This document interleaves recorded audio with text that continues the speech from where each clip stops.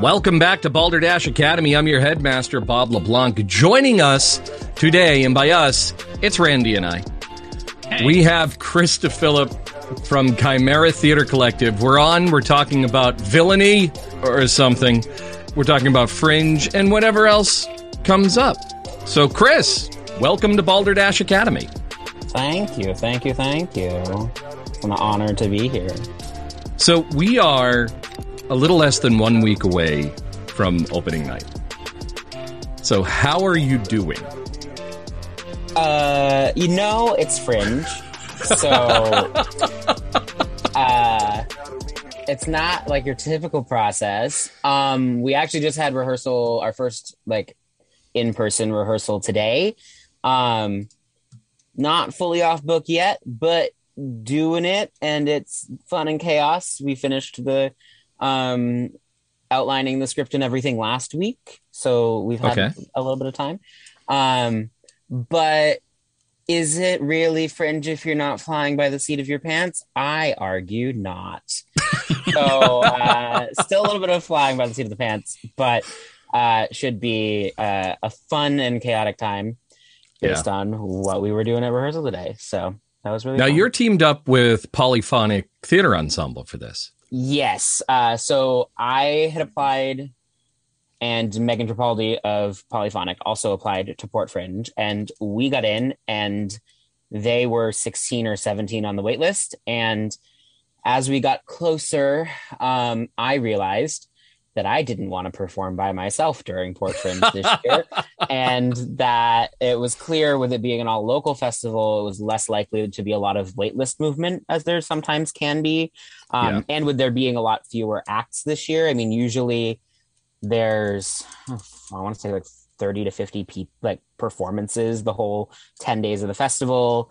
And so it's easy to very quickly, if you're in 16 or 17, eventually get called in off the wait list. But we were getting to a point, and I was like, I don't want to do this by myself. I've done that before. It's not fun. I got other stuff going on. And so I brought Megan in. So it's Megan and myself. And it's just the two of us performing. And we just were trying to find something chaotic and fun to do, because 20 minutes is a short period of time. I mean, most Fringe is an hour. Or in a typical year, it's 30 is the short format, not 20. And we did a short format last year for when it was virtual and filmed. So I was familiar with 20 minutes is a little bit more than you're used to for a short play, if you're doing a play, and a little bit shorter than you think it is for anything that's a little out of the norm. You got to introduce what you're doing really quickly and just go with it. In the same way that a 10 or 15 minute play would be. So last year we did a storytelling game of telephone. That was a good 15, 17 minutes total. We had 7 or 8 people.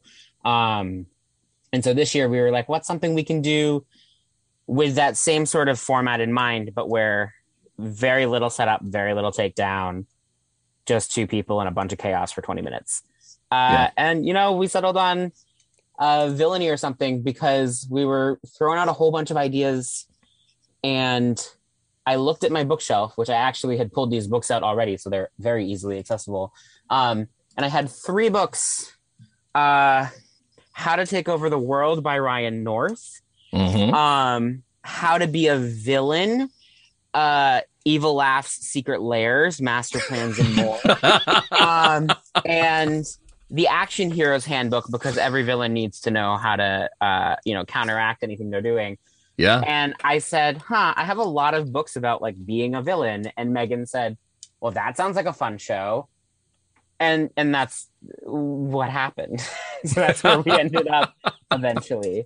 That was the origin of the idea. And then it was just a bunch of what are things we love to play with and do. So there's a little bit of music, a little bit of puppets, a lot of bit of puppets. There's a moment that I look like I'm having an identity crisis, because I am 2 puppets speaking to myself. It's great. So we go a little chaotic. But yeah, so that's sort of the origin of that. Is I just have a weirdly non-zero number of books about being a villain. And I'm an unassuming enough personality and a friendly enough person that you would never guess. Like if I were a it's villain, always the nice you would never guys. guess. Yeah. Yeah. As super villains. I like too with your title that you didn't just stop at villainy. Yeah. Nope. No, we did not. You tacked on a little bit more. Yes. Was that to cover your butt in case it morphed into something else, or a little bit? So, I have produced enough Fringe to know this will be my 17, 18, 19, 21, because there's no 22. So this is my 5th Port Fringe. And I've done I've produced at 2 other Fringe festivals in the US, and in a couple weeks I'm producing outside of the US. So I've done enough Fringe festivals as a producer to know that you don't always need to know exactly what the show you're doing when you submit. We actually submitted with a completely different idea in mind for this festival, which was going to be an adult send-off of the PBS Kids show Zoom. Send it to Zoom. Which was our 1, 2, 1, 3, 4. Yes, it was originally going to be like Zoom, but for the child that died inside of like the adult that now exists. For both Gen X and millennials, because they revamped the show in the late 90s. And so that was the original thought, but then I wasn't super attached to it. I had another idea that I'd submitted to Late Night that we didn't get in with. But we hadn't written the script yet, and when marketing deadline was due. And that's often the case with a lot of Port Fringe shows, or Fringe shows in general, unless you're touring. I've toured a show that I knew what it was when I was applying, and so that's a little different. Or if you know the concept solidly enough, you can submit with that information. And usually you want to leave your description to be vague enough that like you get a little bit of wiggle room on what the actual show is about, unless you already have it. And so part of it was that, and part of it is, I actually don't have our description right up in front of me, but part of it is it's about villains, but it's not about, like, we were thinking a lot about like Dr. Horrible Sing-Along Block and Megamind, and it's not about villains that are particularly competent at what they do. And so the or something is to give a little bit of that flavor. And if you look at our description, it's very much like, we're doing this thing, or maybe, but yeah, this is a thing. And so that's partially, yes, 100% covering our butt, because we don't exactly know what the show is about when we're submitting that information. But it also gives a very fun, like, look into the style that you're looking for when you're creating the piece. So when we did the Escape Room in 2019, which was its own journey, I didn't have the specific like plot of the room figured out, or like even all of the puzzles quite figured out when marketing was due. And so I came up with something very cryptic and like vague enough that I could like work off of it as best as we could in creating it, which like helps you in the creation process, but also gives you that leeway and also makes you think a little bit more about like, how do I create something that's going to draw someone in if all they know about your show is reading the program of the festival, and they're looking through all of the shows and they're just seeing the title and the description and the image, and that's it? How can you bring someone into that? So that is, the or something is stylistic. It's to cover your butt a little bit, but it's I'm a big fan of finding like humorous ways to tie in what you're doing. And that like we had a whole text thread, Megan and I, of like possible title ideas going for like the really ridiculous and whatnot. And it was also a way to help us figure out like where we were going to go with the direction for the show. And this was one that like I just literally started spouting out a whole bunch of different titles, and I said villainy or something, And Megan was like, that one, keep that one. That's the one we're going with. So sometimes it's just, you spitball, you brainstorm, and you find something fun. Now, do you have plans for this after Fringe? For this piece, who knows? It's created with the parameters of Fringe in mind. It's a piece that could very well be submitted other places. Our timing today was 15, 16 minutes of the 20, and there's a little bit of wiggle room for the physical movement that we may not have had the space for and where we were. And for like little like ad libs and stuff with the audience, there's some of that in the show. But it's also something that like could very easily be expanded into an hour long or longer piece. It's got enough of a framework to it that if we wanted to, it could be longer. But I think for now, it's for this moment, for this Fringe, which is kind of one of the fun things about Fringe is you don't have to make something with longevity. You have the parameters of the venue, the timing, how long you have to perform, your load in, load out, and that'll all inform what you want to do with the show.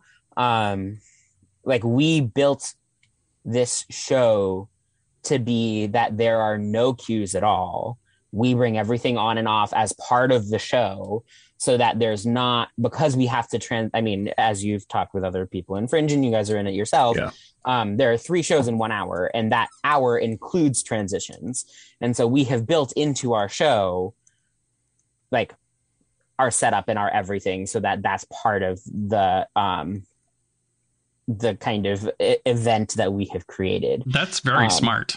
Yeah. Yes. Yeah. It was it was like, how do we do something? Because that was one of the reasons we didn't do our send off of Zoom, which was called Wooz, by the way, WOOZ. Nice. Zoom upside down. Part of the reason that I didn't really love the idea for this particular format was that anything I could think of for it required setting up a trunk, setting up a table, having something like preset for you. And I didn't want to deal with that in the same way. And so it's a lot easier to say any props we have are getting brought on with us. Anything, if there are a sound cue, we're playing it ourselves as part of this. We're not going to deal with lights up, lights down. Like there's no anything, which also inadvertently makes it very possible that we could bring this somewhere. Like we could do this as a pop-up show in a restaurant or a bar or something if we wanted to, because of the way we've structured this. Yeah. But I think for now, the plan for this show is to just have it's Port Fringe and that's what it is, which I also kind of love when you don't have to think about something after it's done. Yeah. Randy, we once again did things the hard way. Of course, that's what we do best. Yeah. I mean, that's not to say that I haven't done that either. I mean, the Escape Room 2019 Port Fringe did an installation fest. It was the first time they had done it. And we had 4 hours to load in and 2 hours to load out. And I was like, yeah, we'll do something fun. We'll do an escape room. And I didn't do nearly as much installation as other people did in their installation pieces. I think Randy did the escape room. So he did. He knows what it was. Yeah. And, it was hard because we had technical difficulties going into it.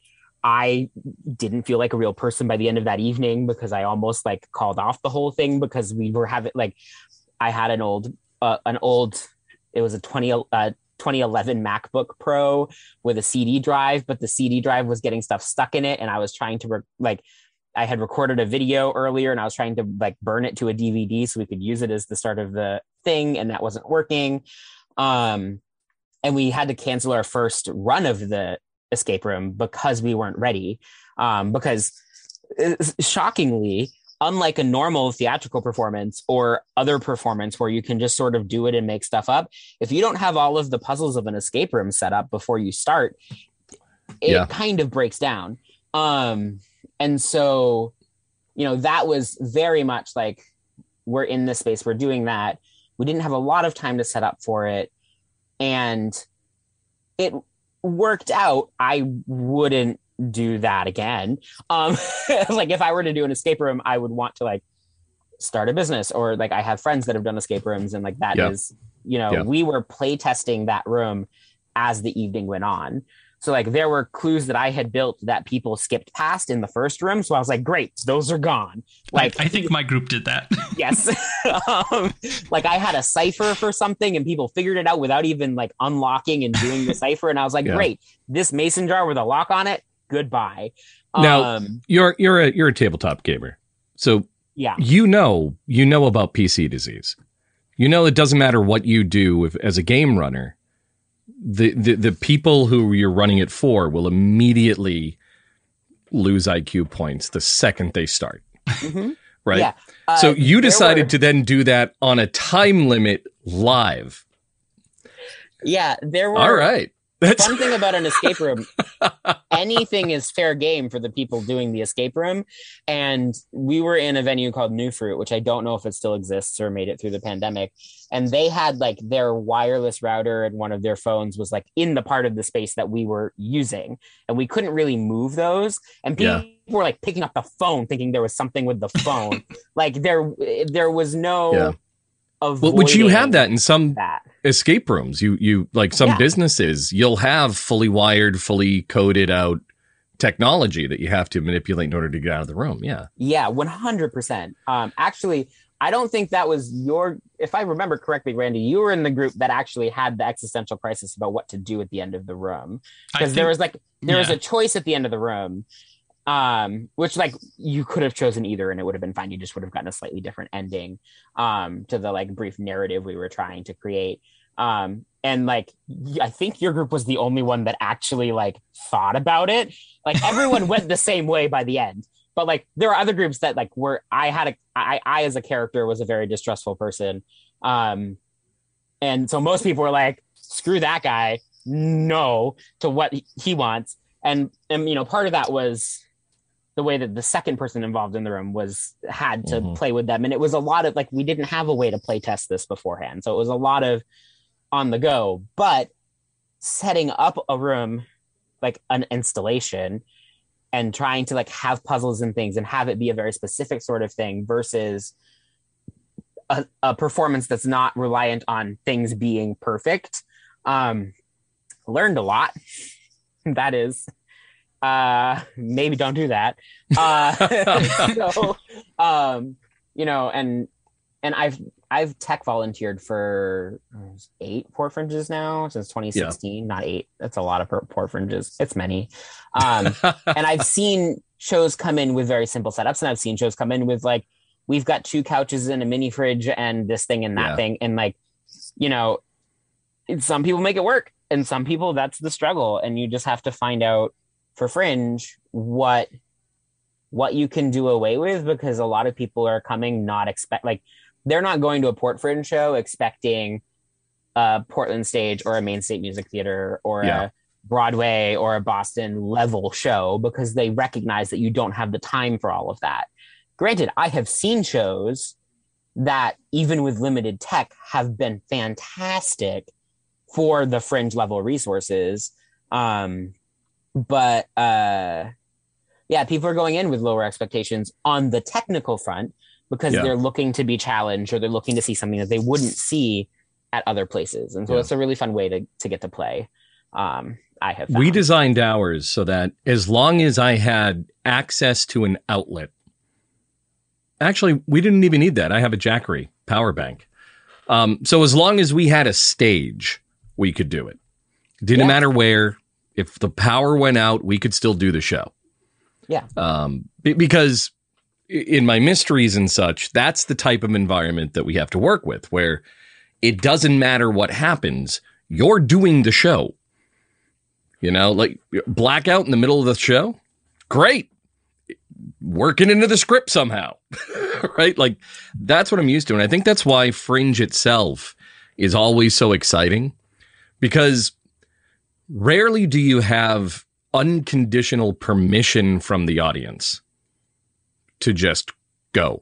Like it's really, really hard to fail in that environment if you're honest with what you're doing. The show could be horrible, but the audience will still cheer you on.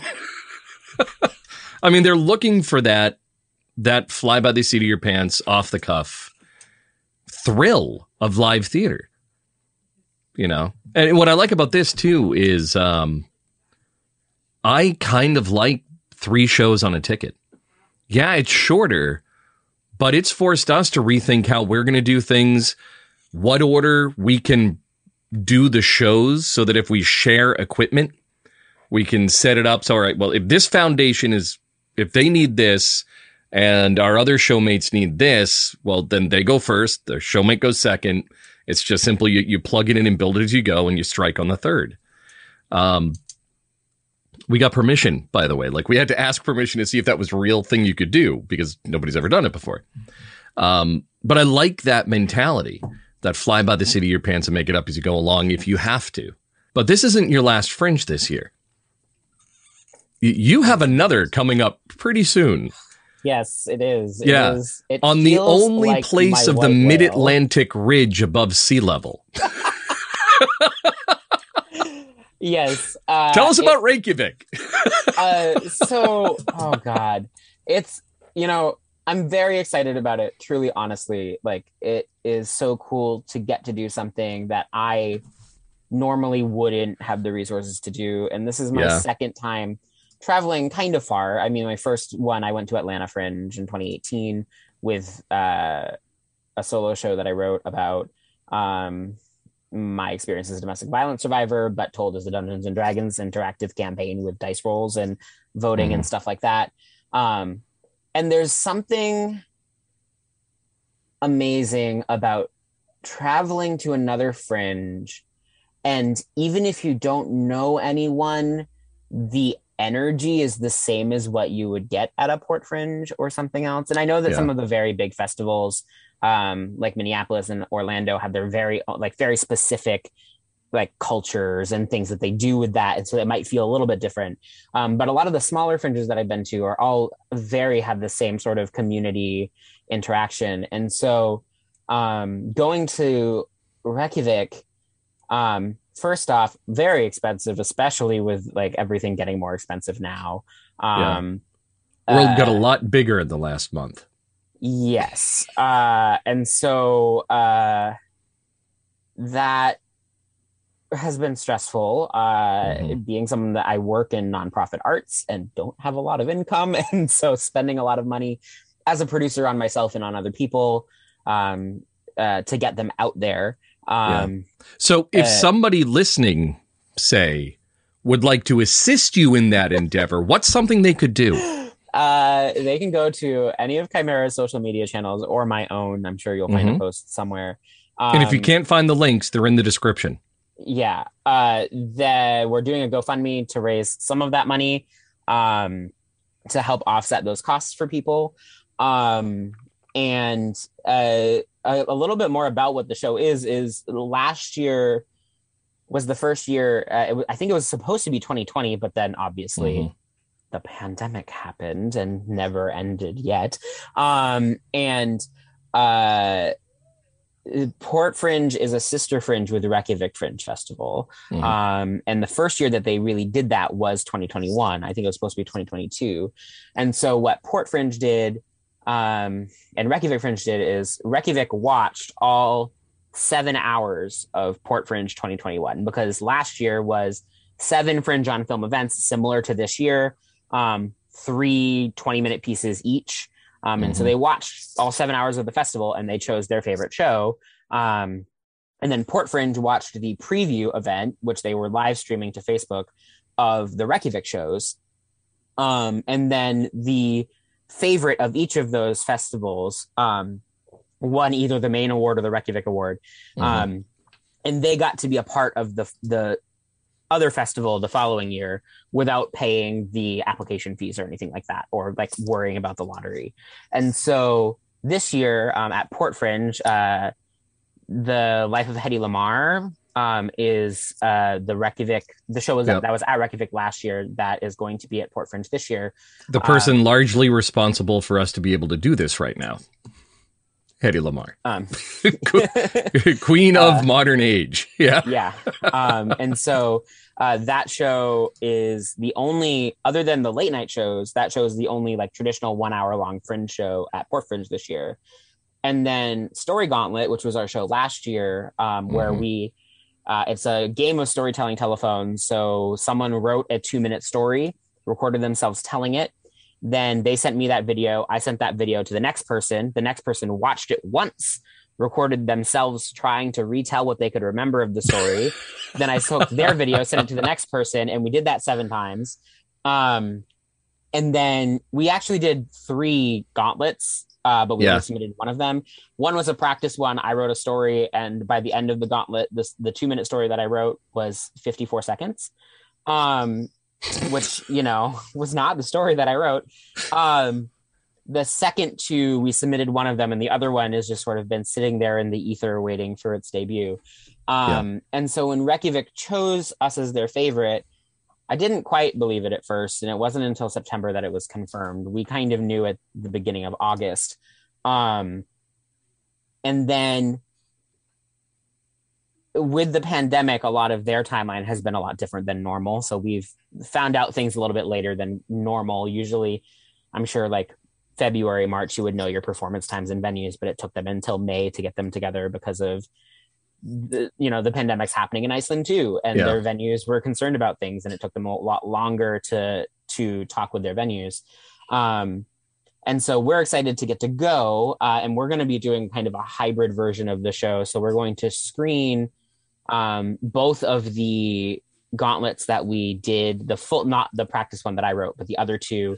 So the one that was at Port Fringe and the other one live for the audience. And then amongst those, we're going to do 2 live gauntlets, or that's the hope. One of them is going to be kind of the traditional, someone will tell a story, the next person will hear it, etc. And then the second one is going to be what we are lovingly calling the Chaos Gauntlet. And the Chaos Gauntlet involves, if I am telling the story and Randy is the one listening to the story, Randy is doing something that is distracting him from fully listening to the story, whether that is, and actually, I think you might have been there when we trialed this at the You Should Smile More show that we did this for. That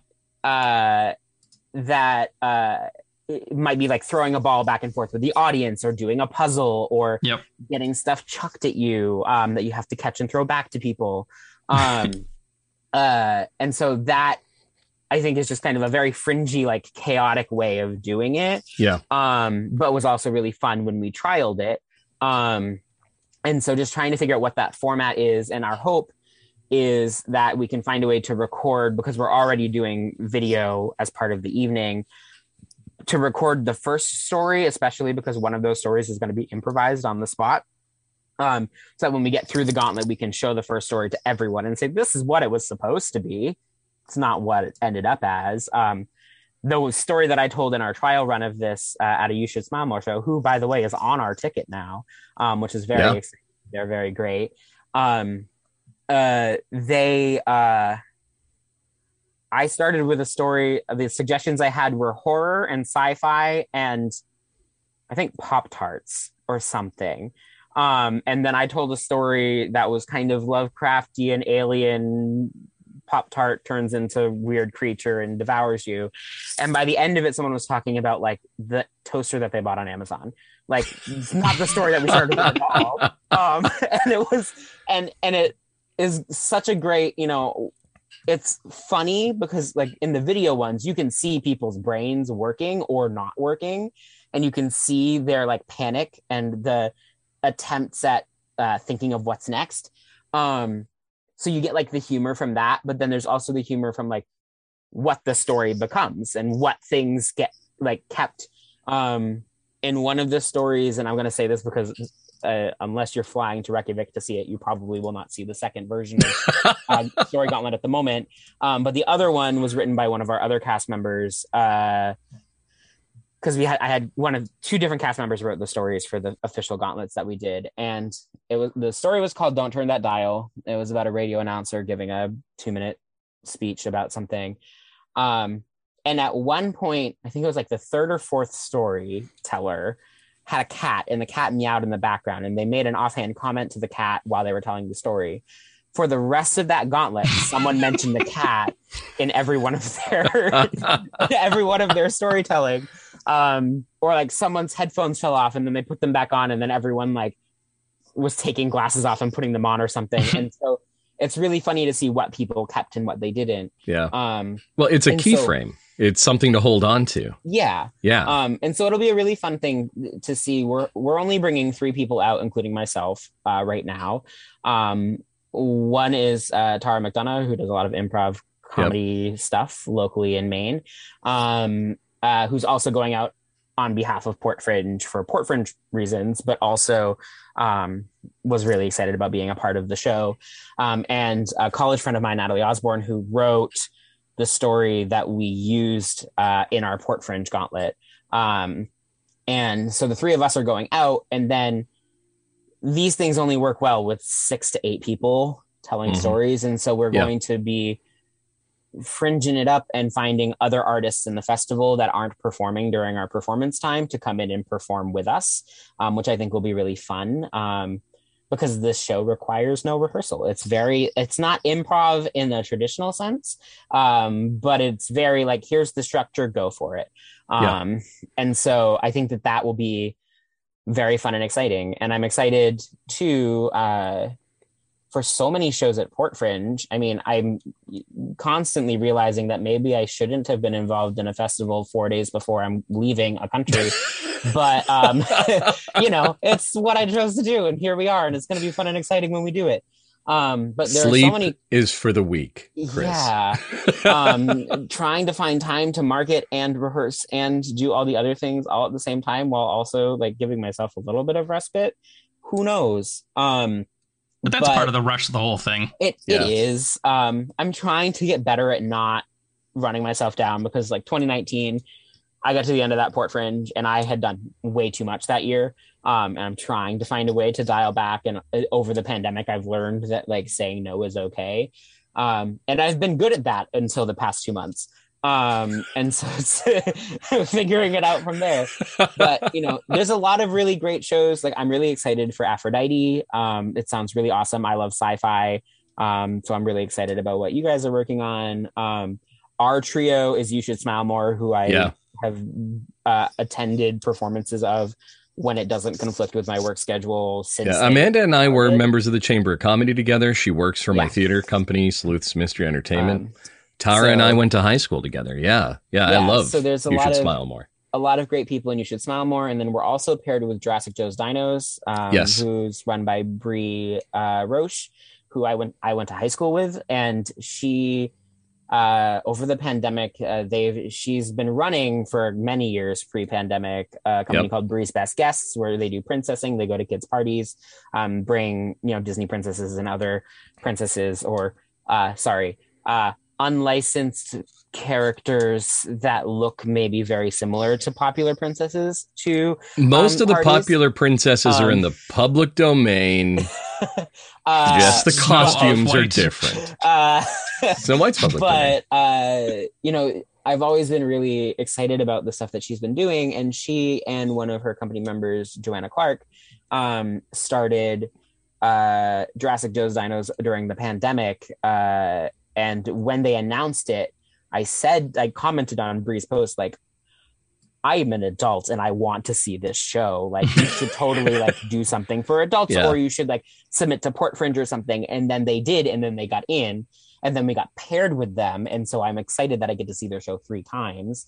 I think they're doing like a mini musical with those characters, and their hope is to use this 20-minute version to expand to like an hour-long version they can tour places. And I know that one of her pipe dream goals is to get a large dinosaur to be part of the show. So right now it's baby hatched dinosaurs are part of the show that they have. But I know that she wants to get like a bigger one to be a part of it. And so like, I'm very excited about those, and I'm excited about a lot of the other work happening, as I always am. Like, the late night shows all sound really awesome, and are so different from each other, which I think will be really fun. And they only run once and deserve an audience. Go see the late night shows. And they're also set up so that you can see 2 shows during Port Fringe in the evening and then go see the late night show after. So it's not like you're missing any of the rest of the festival for seeing the late night shows. Speaking of which, on Saturday, June 18th, you can actually have an opportunity depending on how fast you can move and how close Good Fiber and Port Fiber and Good Fire are, you can come and see our show with Aphrodite Prime and the Invaders from Venus 12, Windows 95 relaunch, and It's Complicated the Musical. And then once you're done, walk over to Port Fiber and see Villainy or Something, Jurassic Joe's Dino Show, and You Should Smile More. You can do it both for a quite reasonable amount. We have tickets are on sale, base price $15. Or, and this is what the three of us recommend you do because it's the better value for us, for $30, you can pick up the I Love Fringe price, and it's your way to show your appreciation to your artist the old-fashioned way by paying us. So this is the same as the base ticket. Artists involved get a little bit extra for our hard work. Consider it like a tip. The Rush pass pricing and packages are available. Look online for that, portfringe.com. You can also pick up the Frugal Fringer Pass for $75. It's a punch card, good for one person to attend one performance of each of the Port Fringe 22 short format events, plus Hetty all the way from Reykjavik. You also have a $180 Fringe Fiend Pass. You avoid all the rush. It's an all-access pass with reserved seats to see all of the Port Fringe 22 shows, late-night shows included. So if you want to support your late-night crew, pick up the Fringe Fiend Pass. It's only $180. And considering you've been at home for 3 years, it's an easy way to cash into your theater budget. So we will be back shortly with Chris and Villainy or something right after this.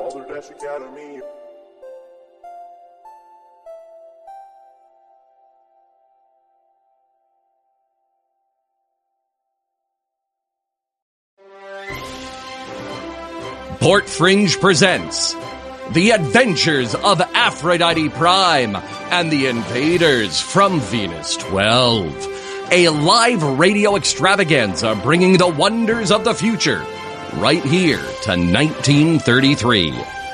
Relive the adventures of the past at Port Fringe with Balderdash Academies, Aphrodite Prime, and the Invaders from Venus 12, a radio play from Balderdash Academy's on-the-air live comedy radio show. Let us paint the scenes in your mind and see the world through the eyes of your ears. For more information, visit portfringe.com. We'll see you on the air.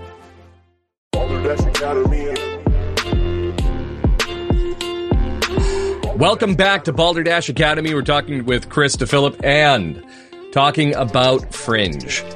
So, Chris is going to Reykjavik for Fringe Exchange. If you can help him and his crew get there, go to our website, balderdashacademy.com, or social media feeds, and you will find links on our homepage to his GoFundMe.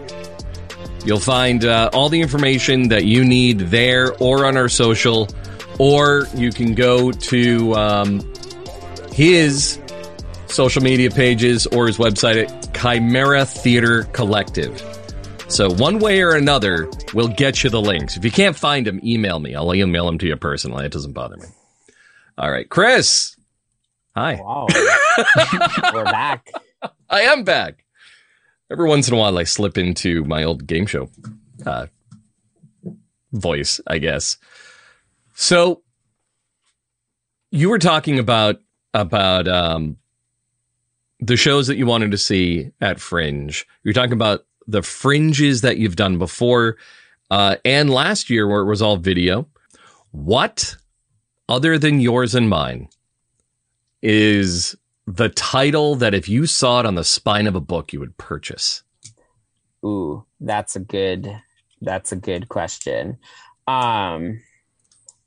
Looking at the titles here, just on titles, and forgetting anything that I know about anything else about these shows, because I do know a little bit about some of these shows, and I'm very excited about a lot of them because of that. Yeah, I would probably go with Bloomer's LaFay Walks into the Future. Yeah, that would, yeah. That was the one I would. Like, if that was a title, like, and granted, I know the performer, I know the character, Yeah. and so I'm excited to see more of that. If I saw that in the spine, I would buy the book. Exactly. Yeah. And it doesn't hurt that, like, I know at least one of the other people on that ticket, and it's spoken word performances, and their poetry is amazing as well. So, like, that whole ticket I think will be really fun. I mean, most of the tickets look like they're going to be really fun. I don't know about my ticket. Who knows if that'll be fun or not, but I'm being sarcastic. Please read the sarcasm in my voice. Oh no, trust me. Well, yeah, Villainy or something, you should smile more, or Jurassic Joe's Dino Show. I don't think you have anything to worry about.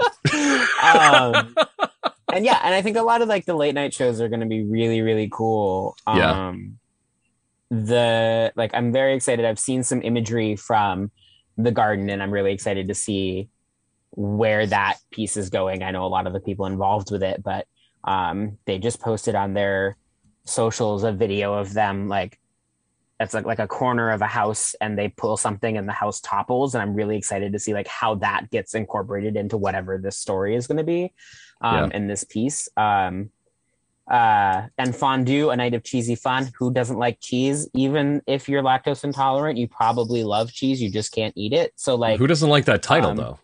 That, you know, and, like, A Night of Cheesy Fun, and the image has cheese on it. Like, I love puns. Give me those puns. So but when I see Fringe, I try to see as much as possible. This year, last year, really easy to do that. There's only 12 hours of Fringe to watch the entire festival, to catch every show. Whereas in some years I have caught 30 to 40 shows and volunteered and produced. And I wonder if maybe that's why I got really worn out. But we'll that could be about that right now. So you were sleeping during setup and strike, apparently. I would sleep when I got home after the evening.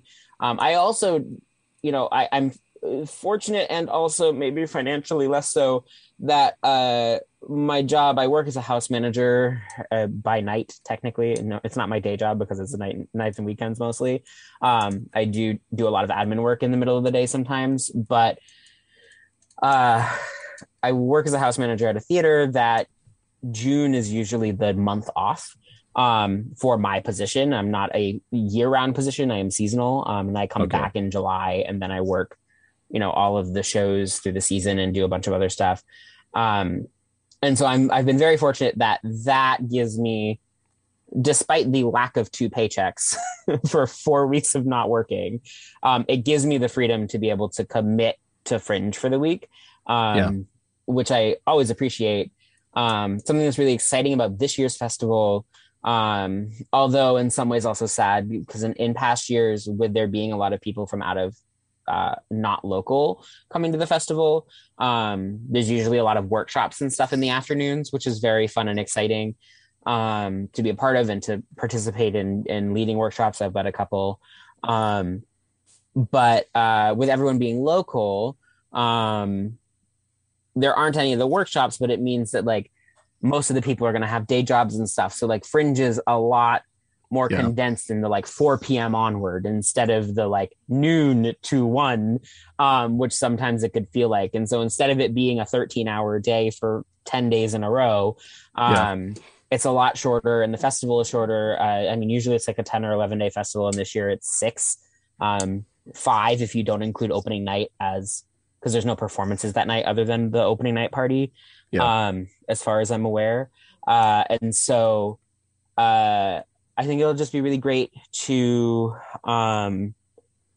get to see everything and not be really stressed about seeing everything in the way that I might otherwise be stressed about it. Granted, that and leaving how many days after the festival ends? Festival closes on the 18th, and I get on a plane at noon on the 22nd in Boston. To do it all over again. And at some point between those 2 times, we've been wanting to do a trial run of the live version of Story Gauntlet before we leave. Which I think would be important to make sure that some of the stuff that we want to try works. Let me know if you need an audience. We probably will. We also really need a venue, and that's what I've been working on. And I have a That's couple other the issue that we work. had since we lost the theater with to COVID is finding locations are difficult. And so, I had reached out to one or two venues, haven't heard back, or it wasn't going to work out. And so like initially that was going to be like tomorrow night or Sunday. Yeah. That's not happening anymore. And so now it's like either the 19th or 20th, there will probably be a performance of Story Gauntlet live. Fortunately, we don't need any rehearsal. And you don't really need to be a performer. You just need to be willing to know how your memory is. But that's sort of the only thing that me realizing like, ooh, that was a decision. Like, it seemed like it was fine at first, but then, working as a house manager, I didn't have a lot of time to do other stuff.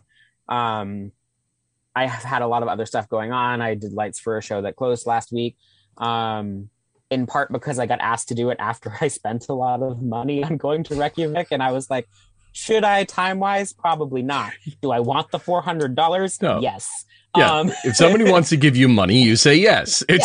Not always. I have had to turn down shows, with places that I would love to work with, just because the timing of the tech week was just not going to work with my life or schedule. See, that's the difference. The type of theater that I'm involved in, we don't have tech weeks.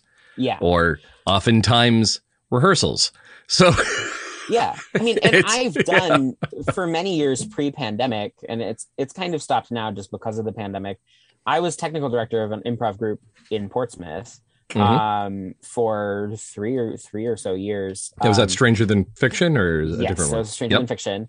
And like, I guess if they asked me to come back, I would consider it depending on how my life is. But they haven't done any shows of the same level that they would need me yet. And that was a lot of improv lighting, which is very fun and exciting. And if you get the right improvisers that are willing to play with you as a designer, getting to like pull up something someone's talking about in sound cues, or pull up, someone's like, ooh, doing one of those long forms where you're like, meanwhile, in the airship above the college campus, and then you're just like, great, what does an airship look like? Here we go. And like play with that, or and ways to really like, oh, something's about to explode, let's have the lights do something. That was really fun and freeing too. And you're very good at it, because I go to a lot of those shows. Went to a lot of those shows. There's someone that took some photos of they used to do a lot of like Christmas at Hogwarts was a show that they did a lot of every year.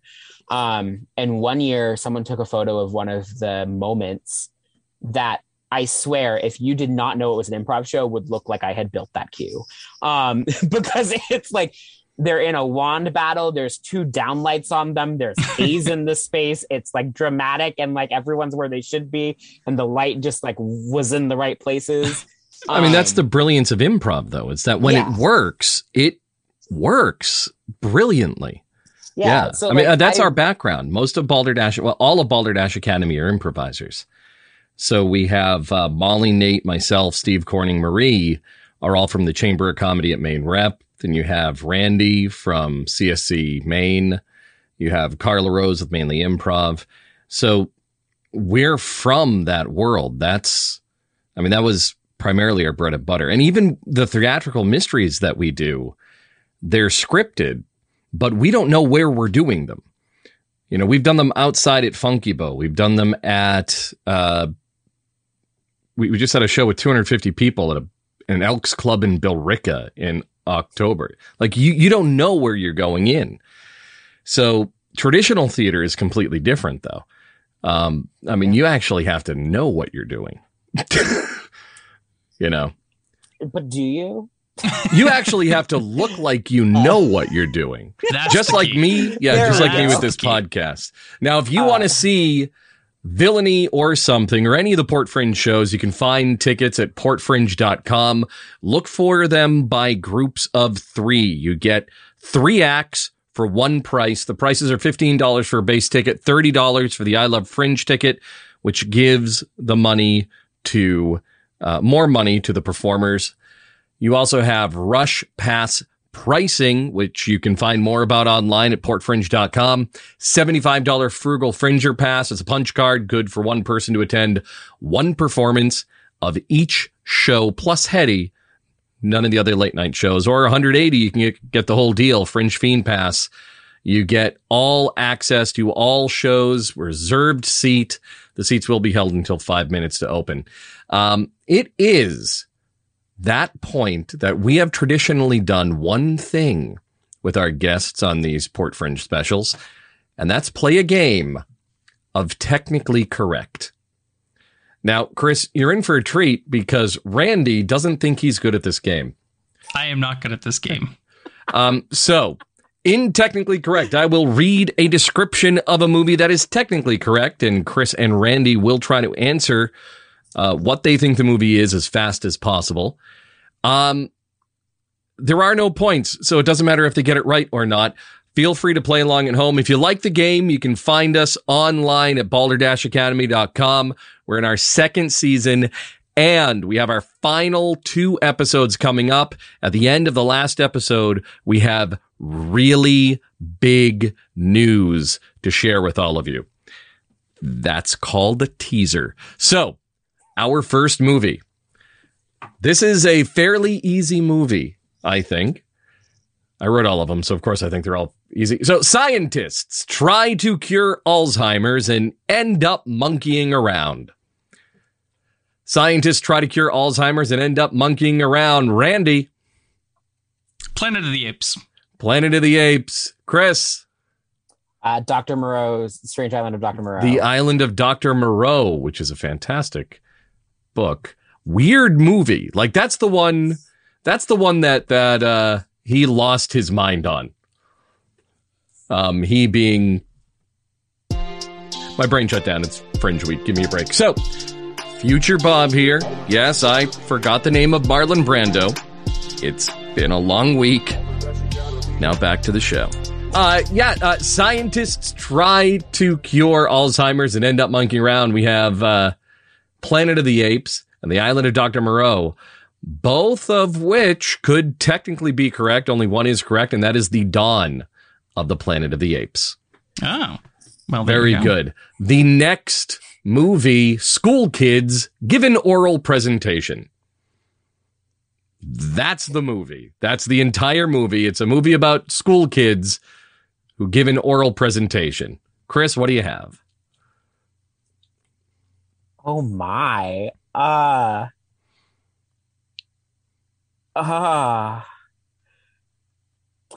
Breakfast Club. Breakfast Club. Don't you forget about me. Randy. I'll go with Stand By Me. Stand By Me, which is my daughter's favorite movie, by the way. Such a good movie. Such a good movie. It's a good so one. School Kids Give an Oral Presentation. We have Breakfast Club and Stand By Me. Neither are correct, but you can both party on because it's Bill and Ted's Excellent Adventure. Excellent. This one, I'm going to give you a hint. There's a 25th anniversary of this movie of a taxi driver who falls for the perfect woman. It's the movie about a taxi driver who falls for the perfect woman. Randy, what do you have? Mannequin? Mannequin. Okay, I'm going to pause. Mannequin is one of the creepiest films ever made.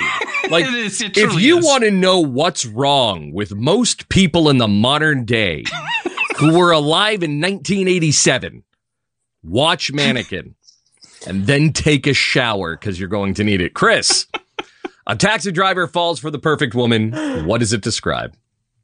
American Beauty? American Beauty. That's an excellent guess.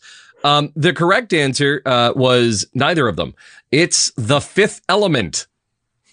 Oh. The Fifth Element is about a taxi driver who literally falls for the perfect woman. Movie number 4, visitors help residents save their property. Visitors help residents save their property.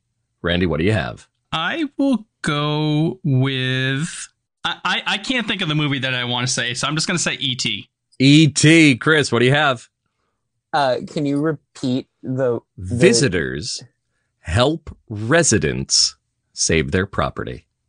James Cameron's Avatar? James Cameron's Avatar, both of which very good answers. The correct answer was actually batteries not included. Oh. All right. I'm going to give you one that's easy. That's super easy. That you should know if you haven't seen the movie just by pop culture alone. A boy and a girl discovers that the only way to win the game is not to play. Randy? Oh, I'm first? Pop culture demands you know this. The thing is, I know that I know it, but you know how my brain doesn't work? Oh, you know exactly what it is, but it just won't let you access it. Correct. Yeah, correct. So let's go to Chris. Chris, what do you think it is? The Hunger Games, but like the Hunger Games one. All right, Randy. Generic movie title here. Generic movie title here is the winner. No, it's a boy and a girl discovers that the only way to win the game is not to play is War Games. War Games, yes. Yes. Global thermonuclear war. This is just me learning I know no movies. Have you not seen that movie? I have seen maybe 2 of the movies that we have done. I always fall in the same boat, but if you've not seen War Games, put it on your list.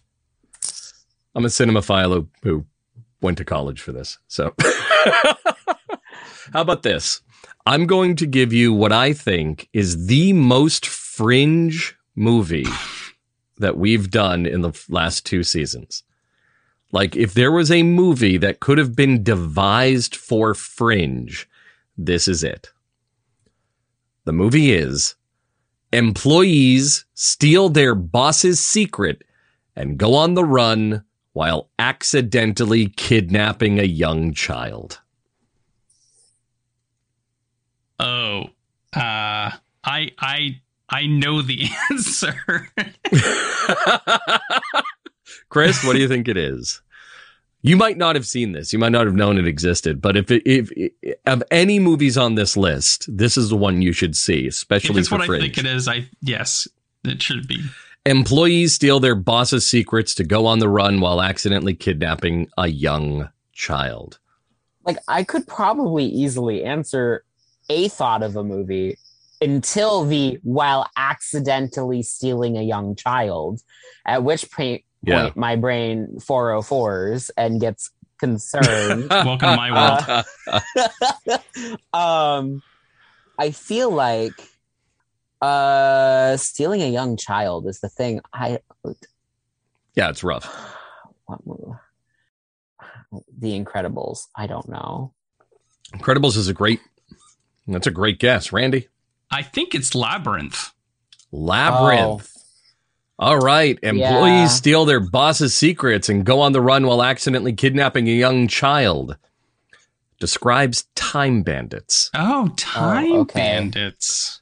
Time bandits. To watch, but Terry Gilliam. It is, as a Fringe performer, Time Bandits is basically it is a very Fringe-ish movie.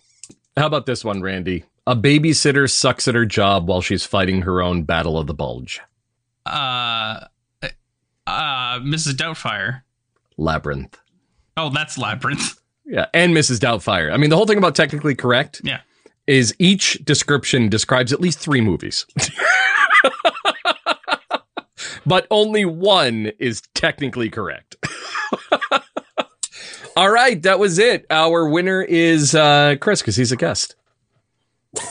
Yeah, and I didn't keep score, and that's okay. Chris, thank you for coming on. I hope you had fun.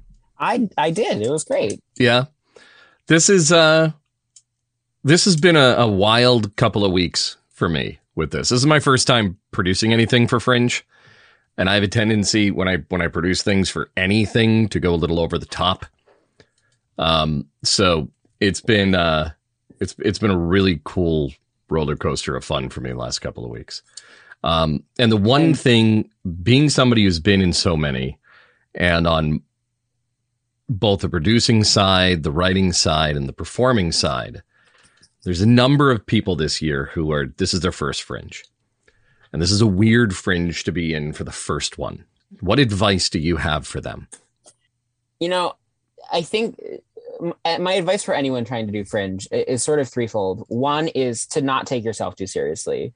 Like, even the most serious of shows, like, it's Fringe, stuff is going to happen. Like, be there to have fun and do what you're doing and try your best. But, like, at the end of the day, like, there's not an actual, like, Tony or Pulitzer Prize. Like, there might be, like, awards at the end of the festival that, like, people will get based off of their writing and how, like, people reviewed and thought of them. But, like, there's nothing on, like, there's no livelihood on the line for this. I mean, even people that are traveling, that it is their livelihood to travel and tour Fringe shows, and there are many of them that come to Port Fringe many times over.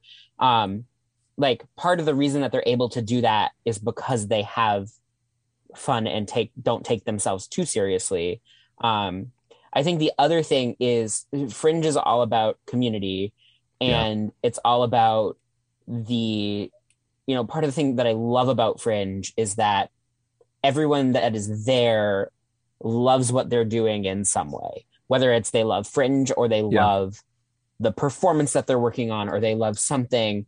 And to, like, be a part of that community. And really, like, I have seen people who have done shows at Fringe where they go in to do their performance, they leave, they come back to do their next performance, they leave, and that is all they do for the festival. And part of the key to success is networking with other artists to get them to see your show, to network with other audience members to get them to see your show, to support the other artists so that they have people seeing their show. And sometimes that means printing out postcards and handing them out to people as you're talking to them about the show, going to the events that you can make. And, like, especially this year, it is weird. It's all local artists. It's people that have day jobs that can't necessarily be there every night in the way that they would if they were coming to Portland, or the way that, like, I'm going to Reykjavik.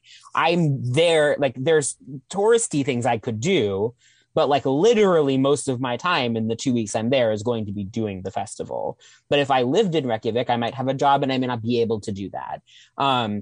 And so finding ways to welcome in the other people and really, like, it's about the fact that we're all doing work, and Port Fringe is trying to get away from using theater to define itself, because there are a lot of festivals, like Reykjavik included, that there's a lot of burlesque, a lot of dance, a lot of music, a lot of things that aren't specifically theater. And Port Fringe has had a lot of that in the past, but did veer more into mostly people that do theater applying. And so when it does start to get to be more, and there's a lot of that in this year's festival, there's some music and there's some variety and some spoken word and dance and all of that stuff in various late nights and in the 7 short form events. You also learn more about all of the other aspects of art outside of what you typically do. I mean, like, you guys do a lot of improv. I've worked with many of the people that are involved in Balderdash and other projects, and other improv groups and things like that. But you also do a lot of, like, radio stuff, and, like, we never, like, learning about radio theater or podcasting or things like that from people. Like, the only way you get to learn from other people that are part of the festival is to be involved. And that means taking a little bit more time to be part of the festival and make it part of your priority. But it really is the way that community gets built. And it's the way that you, as someone that's part of the festival, can have an impact on that festival. And so, I sometimes, I go way too hard when I do festivals sometimes. And I try to see something in every foreseeable slot I could see something in, even if I'm performing, or even if I have to be at a show because I'm producing.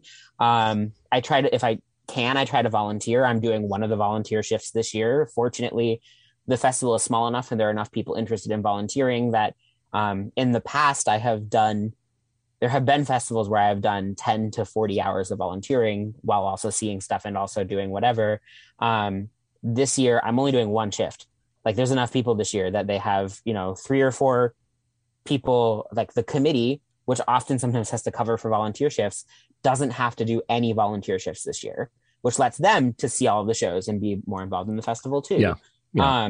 And so it's really just like, if anything, like show up for others, be a part of the festival, see things, do things, chat with folks. If there are people, if you have the time, and I know COVID is tricky. I myself, in large part because I'm going to Iceland, have been even more cautious than I might be willing to be, even in outdoor settings. I'm still wearing a mask just because I'm like, if I get COVID, I can't travel. And so, or I can't perform. But even if you can find a way to, if people are chatting after a show, after the late night show, and people are outside chatting and hanging out, and you have the ability and don't have to be up in the morning, like find a way to spend a little bit of time and just chat with them and get to know the people you're working with. I've become really good friends with people that have traveled out to Port Fringe. I'm friends with people that I met when I went to Atlanta that haven't traveled to Maine, but because I went down there, I'm friends with them, and have worked with them on stuff. And that's sort of the beauty of Fringe, is that everyone is sort of on level playing field. There is no one that is necessary. I mean, to an extent, yes, there are some people that may be more resourced for paying people or for like bringing stuff into their stuff, but everyone is given the same, especially in Port Fringe, everyone's given the same lottery consideration. No one is preferred for certain venues over others, unless it's like absolutely necessary for the show. And so it's really one of the more, like, I don't know if egalitarian is the word, but it's one of the more like everyone's on a level playing field going into the festival, and it's really what you make of it when you're there. Well, it's like a massive ensemble. Yeah. You're all on the same footing. You're all equals within the eyes of the whole. Yeah. And it's, as you've said many times, like one of the things that's great about at least Port Fringe, it's not the case with all fringes, because some fringes, instead of charging fees, they take a percentage of the box office. Port Fringe is a CAF festival, and part of the CAF ethos is that the majority of shows, and I think some of it has changed lately, which is why I'm using this wording. The majority of shows have to be chosen by lottery, not by curation. And the majority, to almost 100% of profits, have to go back to the artists. And there are sometimes, I know in the past, Port Fringe has had like $1 ticket fee to cover payment processing. But that $15, that $30 that Bob was talking about earlier, like that $30, $10 of that goes to each of the Fringe artists. Yeah. The $180 pass, there's a $35 like tip the Fringe that's part of that goes toward Port Fringe, but the remaining $145 of that gets split between all 12 events. And so everyone gets, like, you're directly supporting artists by going and attending their shows. Yeah. Which and those people pay a fraction of what they would pay for a venue rental. Venue rentals in the Portland area are like $1,200 for a whole week, and that's at like the nonprofit rate, including including security deposit. Yeah. Port Fringe in its most expensive year with production fee, and this would be before the pandemic, with production fee and with application fee, was $200. You get all your tickets back, and that's 4 performances. To get multiple runs before the pandemic at $200 is a bargain. And I think this year, we all get 3 performances this year, and pre-pandemic you could get up to 5. Yeah. But you get 3 performances this year. I think we paid with production fee $100 between application and production fee. And while the thing that's tricky about having 3 people on a ticket versus yourself on a ticket is that you have to split that profit 3 ways. So you're not getting all of everyone's money. You're getting a third of everyone's money, which can be trickier. You also have 3 shows to bring more people in than you might have on your own. Well, that's part of the reason why I'm doing something like this is I've taken it not on myself, but I want to get to know the people that I'm doing Fringe with. And I want the opportunity to, I mean, it's been a rough couple of years for us. So I know for our venue, I took it on myself to try to sell 100% of the tickets. Because if we all do that, then we're all going to fail, but we're at least still going to sell really well. But I also want to see if I could up Port Fringe in general to try to get people who wouldn't necessarily go to Fringe to go. So if you're listening to this and you want a really interesting experience where you can get 3 shows for the price of one for only $15, what we need you to do is go to portfringe.com, and it's a la carte. Just pick the shows that look interesting to you, because they all are. There is not a single ticket in this Fringe that I'm not excited to go see. And that's saying something, because that isn't necessarily the case when you have more shows. So again, $15 base ticket price, $30. I love Fringe and give back to the people putting on the shows for you. There is Rush Pass pricing. You can find all the information for that online at portfringe.com. $75 Frugal Fringer Pass. Again, it's a punch card, good for one person to attend one performance of each of the Port 22 short format, plus Heady, no late night shows. If you want the late night shows, get the Fringe Fiend Pass. It's only $180. You avoid the rush.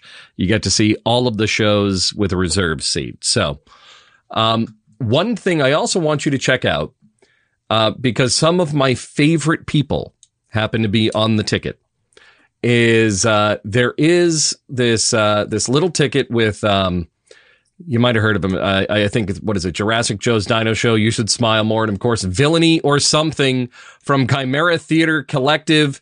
Villainy or Something is afoot.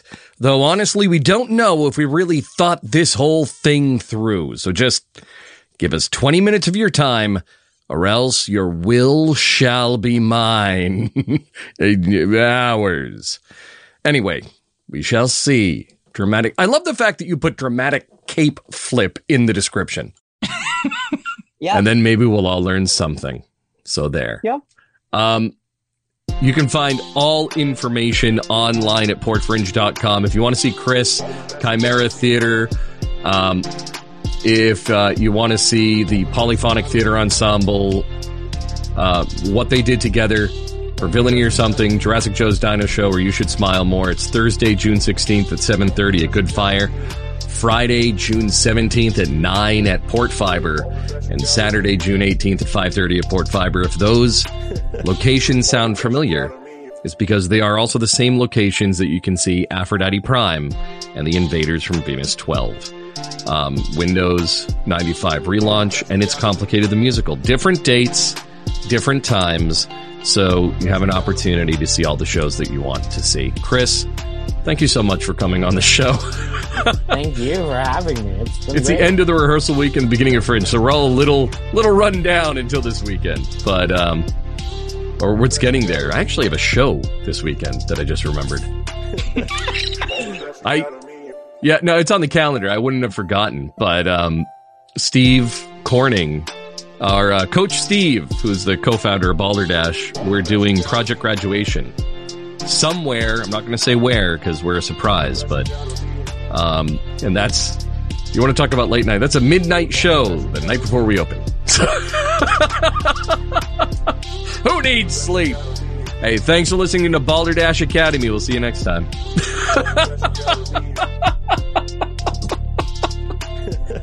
Balderdash Academy.